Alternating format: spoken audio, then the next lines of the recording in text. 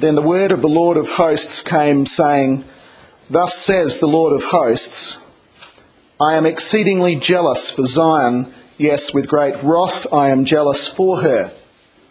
Thus says the Lord, I will return to Zion and will dwell in the midst of Jerusalem.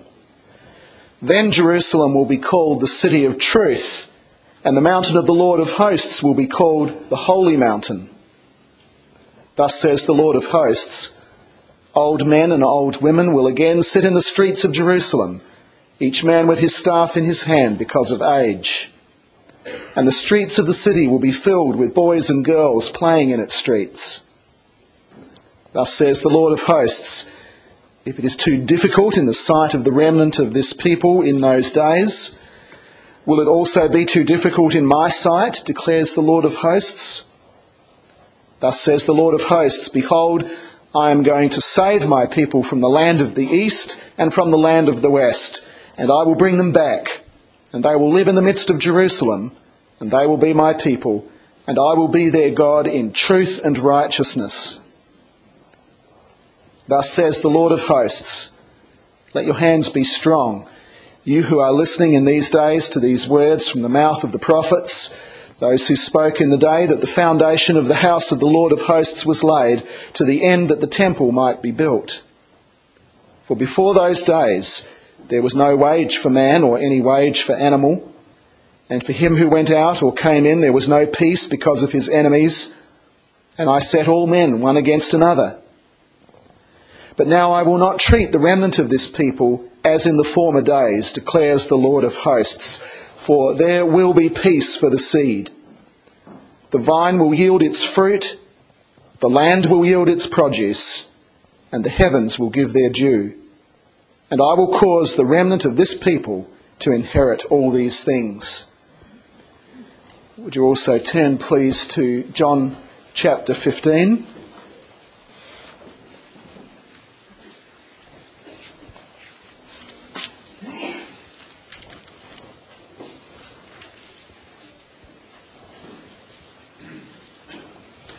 I'll read verses 1 to 11. The text for the sermon is verses 1 to 6.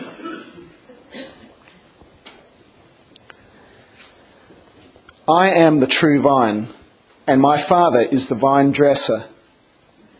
Every branch in me that does not bear fruit, he takes away. And every branch that bears fruit, he prunes it that it may bear more fruit. You are already clean because of the word which I have spoken to you. Abide in me, and I in you. As the branch cannot bear fruit of itself unless it abides in the vine, so neither can you unless you abide in me. I am the vine, you are the branches. He who abides in me and I in him, he bears much fruit. For apart from me you can do nothing. If anyone does not abide in me, he is thrown away as a branch and dries up. And they gather them and cast them into the fire, and they are burned. If you abide in me and my words abide in you, ask whatever you wish, and it shall be done for you. By this is my Father glorified, that you bear much fruit, and you prove to be my disciples. Just as the Father has loved me, I have also loved you. Abide in my love. If you keep my commandments, you will abide in my love, just as I have kept my Father's commandments and abide in his love. These things I have spoken to you, that my joy may be in you, and that your joy may be made full.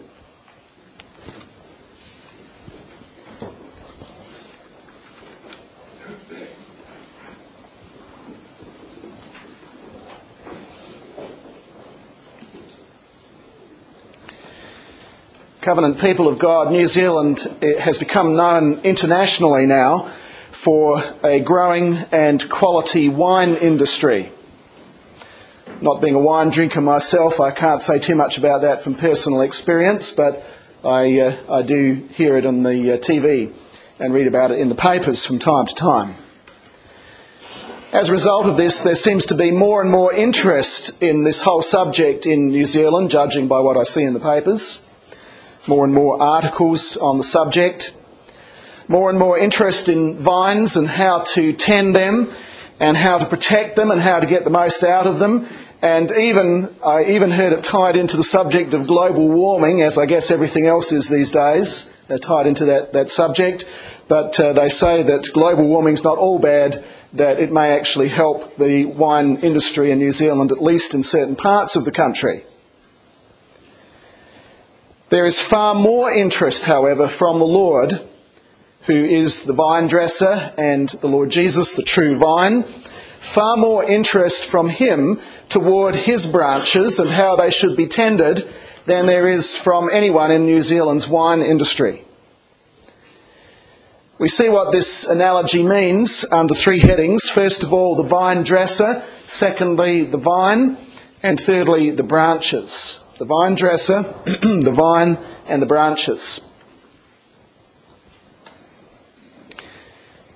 In the first place, it's clear from the text that the vine dresser, or literally the tiller of the soil, is the Father, God the Father. He is the one who prepares the ground. He tends the plants. He seeks to restore the plant when it's damaged or jaded. By the will of the Father, the Son of God came into the world. By the will of the Father, the Holy Spirit was poured out. And these things were done so that God's people, so that we could be justified, so that we could be declared forgiven, and we could be declared righteous and clean in the Lord Jesus Christ, so that we could be sanctified and saved. And that is the great product that the Father has worked upon, that he has produced in this world as he has tended soil, planted, tended vines, and so on. And indeed, that work that he has done and its product is something that is also internationally known, and it has been internationally known throughout the world, throughout history. It's also by the will of the Father and by his work that dead branches are removed. Verse 2, every branch in me that does not bear fruit, he takes away. The spiritually dead, who are at present connected in a superficial way to the Lord Jesus Christ, they say they believe in him, they attend church perhaps, and maybe even on a regular basis, and yet they do not have a living bond with the Lord Jesus Christ, a living bond that enjoys and involves a living faith, the bond of faith to him. All those who have that superficial connection will be cut off. And we could think, for example, of unbelieving Israel as an example of that from the Scripture, of those who had some superficial relationship to God, and they claimed to be true branches, and yet they did not have that genuine bond of faith, and as a result, they were in time cut off. The Lord either extends situations that expose people in this life. It might be pressure from their circumstances. It might be tribulation, affliction and persecution. Or alternatively, he leaves that person in their misconceptions about themselves until the last day. But either way, in this life, because of circumstances, or at the end, these things are exposed, and those who do not have that true and genuine relationship are cut off. And that is the work of the Father. And it is done for his own glory, and it is done also for the good of the vineyard. It is done for the good of the branches too. Also for the good of the branches, the Father not only removes those that are dead, but those that are living, he also prunes. Pruning is cutting back in order to produce more. It's cutting back the living branch in order to produce better growth, better fruitfulness. And note that fruitfulness is very much a key concept in this passage, also in the verses that follow, the part that we're dealing with. The idea of fruitfulness comes through frequently. 5 times in our 6 verses, the idea of fruit and fruitfulness and fruit bearing we find at present. So the believer, as we know, is still hindered in his fruit bearing. We know from the doctrine of sin and also from our own experiences with that there lies within us an old man with its old nature, and that old man and old nature hinder us in our fruit bearing, and there are parts of us therefore that need to be cut back so that we can grow, so that we can mature spiritually, and that is the process that we know as sanctification. Each one of us needs to be pruned. We need to be cut with the sharp two-edged sword of the Word, combined with the work of the Holy Spirit, and we will be. It is inevitable, if we have that living bond with the Lord Jesus Christ, that we will be pruned, and there's no escaping that in this life. All of these things, when you put all of this together, the pruning of the living branches, the removal of the dead branches, the will of God that has brought about this whole vineyard, the existence of this whole vineyard and our place in it, all of this shows a lot of loving care and a lot of nurture on the part of the vine dresser. Planting it, planting it, tending it, pruning it, removing the dead wood so that we can grow. Now, it probably comes as no surprise to you that while the vine dresser is the Father, the vine is the Son of God, the true vine, as he is called here in this text. We look at this as our second point, the vine. Note firstly that there is a unity here between the vine dresser and the vine, and that's not something that you find in normal situations. If you see an owner of one of these vineyards, or those he has employed to work and to tend the vines, if you see them out walking amongst the vineyards, as you sometimes do, you realise that they don't have that kind of relationship with the vines, that you can say vine dresser and vine are one. That's not a normal situation, and yet that is the situation here with the Lord Jesus Christ, the Son of God, and with the Father. And we get some indication of that in the language that the Lord Jesus uses here when he says, I am the true vine. And this is well known as one of the great I am statements of the Lord Jesus Christ. And as with these other statements, and as I've mentioned before not that long ago, the words I am, it's a rough translation of the name of God, Yahweh. And when the Lord Jesus issues these great I am statements, he is identifying himself with Yahweh, he is identifying himself with God and indicating his divine nature. So in that respect, the Father and the Son, the vine dresser and the vine are one, though we understand, of course, that within the Trinity there is also a distinction of persons and roles. Of course, the vine has a special relationship with the branches as well. When the Lord Jesus said that he is the true, that is the genuine vine, what he's doing there is hooking into a number of Old Testament references that have to do with Israel as the vine of God. The vineyard of the Lord of hosts is the house of Israel. Isaiah 5 verse 7. I planted you a choice vine, from Jeremiah 2 verse 21.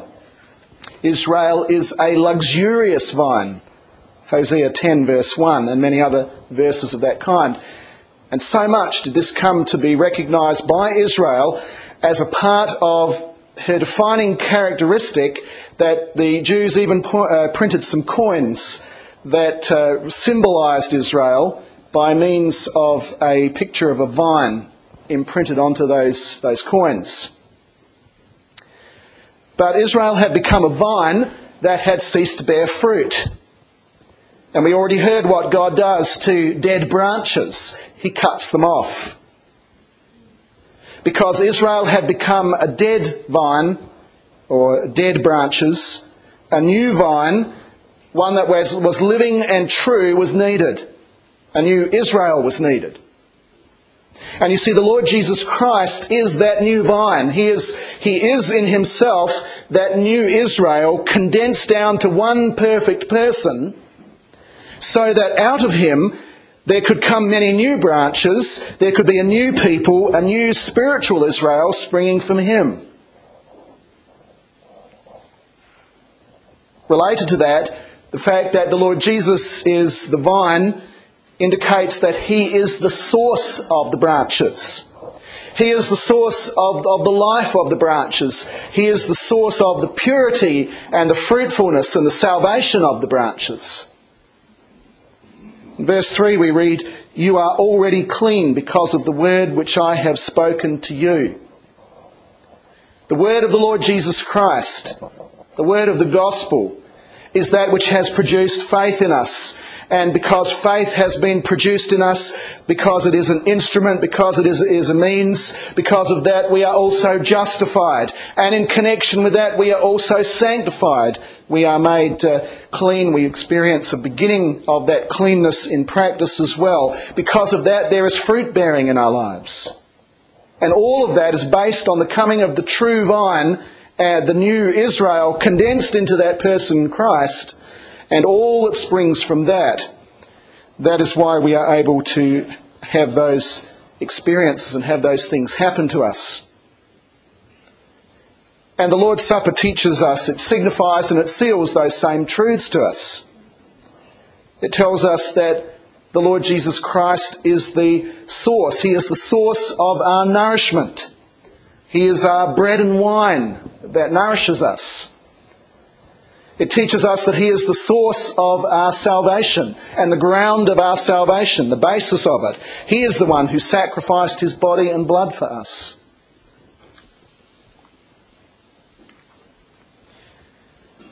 In the third and final place, we see what it means for branches to be connected to that true vine. Look at the branches. It means, for one thing, a very close relationship, one of union between Christ and his members. And consider that language that we find here in verse 5. It's also repeated again in verse 7, just outside the verses that we're looking at. This you in me and I in you language. That's the language of union. You in me and I in you. And this too is a strong emphasis of the Lord's Supper, depicted under the symbols of eating bread and drinking wine. Eating and drinking that which represents his body and his blood. A partaking of him. And these things are speaking about union. Partaking of Christ. Union with Christ, union with the vine, means that what happens to the vine intimately and necessarily affects the branches. And that is particularly true with respect to the Lord's death and resurrection. These things that happen to the Lord Jesus Christ have the greatest of impact upon us as his people, because we are intimately connected, united with him and partake of him. Union with Christ means that his life flows to us. We share in his life. Union with Christ means that we are in daily contact with the Lord Jesus Christ. We have fellowship with him. But congregation, note this, that being in the church, being in the covenant, these things do not necessarily mean that we are living branches connected to the true vine in that living manner. Branches are sometimes dead. They are sometimes fruitless and useless. They are sometimes lopped off, as we've already indicated. A living branch is one that is and abides in the true vine. It abides in Christ. And notice that it's put here as a command.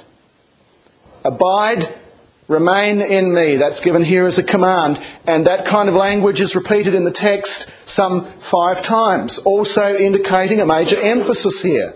Abide in Christ. And the significance of this is also seen in that there is a warning here. If anyone does not abide in me, he is thrown away as a branch and dries up, and they gather them and cast them into the fire, and they are burned. And brothers and sisters, that's a warning of hell. Of course, the elect will never suffer that fate. But commands and warnings like this are given as a means that God uses to keep his elect in the Lord Jesus Christ, abiding and remaining with him. And these warnings and these commands are meant to be taken seriously. We're not meant to receive them in a blasé manner, in a complacent manner, and say, well, I don't need to worry about this because I'm one of the elect. On the contrary, those who are true branches hear this and they tremble at the thought of not abiding in Christ. They would be horrified and terrified at the thought that we would ever be found outside the Lord Jesus Christ. That is the response of one who is truly connected to Him, not sitting there with a who cares attitude. The evidence of this abiding is fruit bearing. And the Reformers did sometimes talk about how this matter of bearing fruit, doing good works and so on, has to be seen as a secondary evidence. The primary evidence has to do with our belief in the Lord Jesus Christ and His Word, but flowing from that flow many other things that we do in life. That's perhaps a helpful thing to remember, important to remember that distinction between primary and secondary evidences, but nevertheless, whether we understand it as primary or secondary, it is clear in this text that it is a sign of a healthy connection between the vine and the branches, that we are bearing fruit in our lives. And moreover, it is the aim of the vine dresser that this should be the case.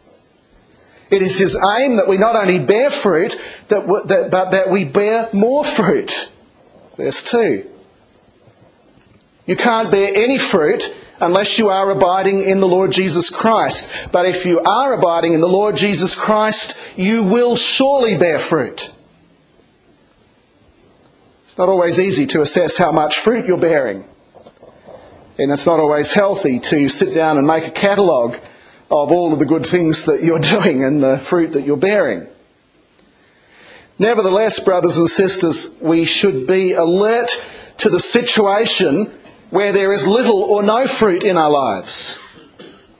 Moreover, this should be a driving aim in our lives and a great desire and a prayer that we not only bear fruit, but that we bear more fruit and more and more. And therefore I do put this question, even if we put it as in the understanding that we deal here with secondary evidences, nevertheless I put this question, how is the fruit hanging on your branches? Is it there? And is it becoming more fruit? And this is something we need to work at also with the Lord's help. Prayer is part of that work in a way that we do as we seek to bear more and more fruit. We pray and we work that there should be growth, spiritual growth. And we do that to a large extent by the study and the application of God's Word. And if we don't do that, then don't expect that there will be more and more fruit, that there will be much fruit if we do not apply ourselves to the means that God has given, the means of grace that He has given to produce that growth. In New Zealand, much effort is made to ensure that vines are bearing more and more fruit. And that is done in this country for motives of profit, material gain. It is done in order to gain a better reputation, a bigger international reputation. It is done in order to win awards and such things. But the issue for us is far, far more important than that. Far more important than material gain or awards or an international reputation for ourselves.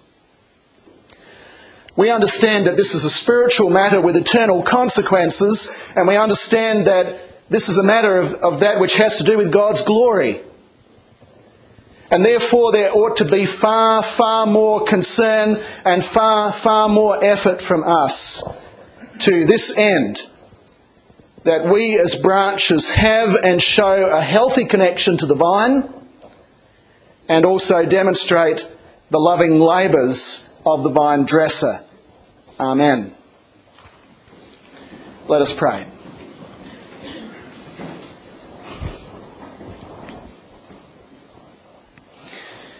Heavenly Father, such is our weakness and frailty that even the strength to abide in you must come from you. Father, we are too weak even to cling to you. Will you therefore preserve us? Will you give us the ability to cling and keep on clinging? And Father, we do thank you that we have the promise that the Lord Jesus will be in us and he will keep us in himself. We thank you for the comfort that affords us, especially when we look at ourselves and see how unfaithful we are at times and how little fruit it seems to us that we do bear. We pray, Father, that you would so work in us that there would be more and more fruit to your glory. We pray it in Jesus' name, in the name of the true vine. Amen.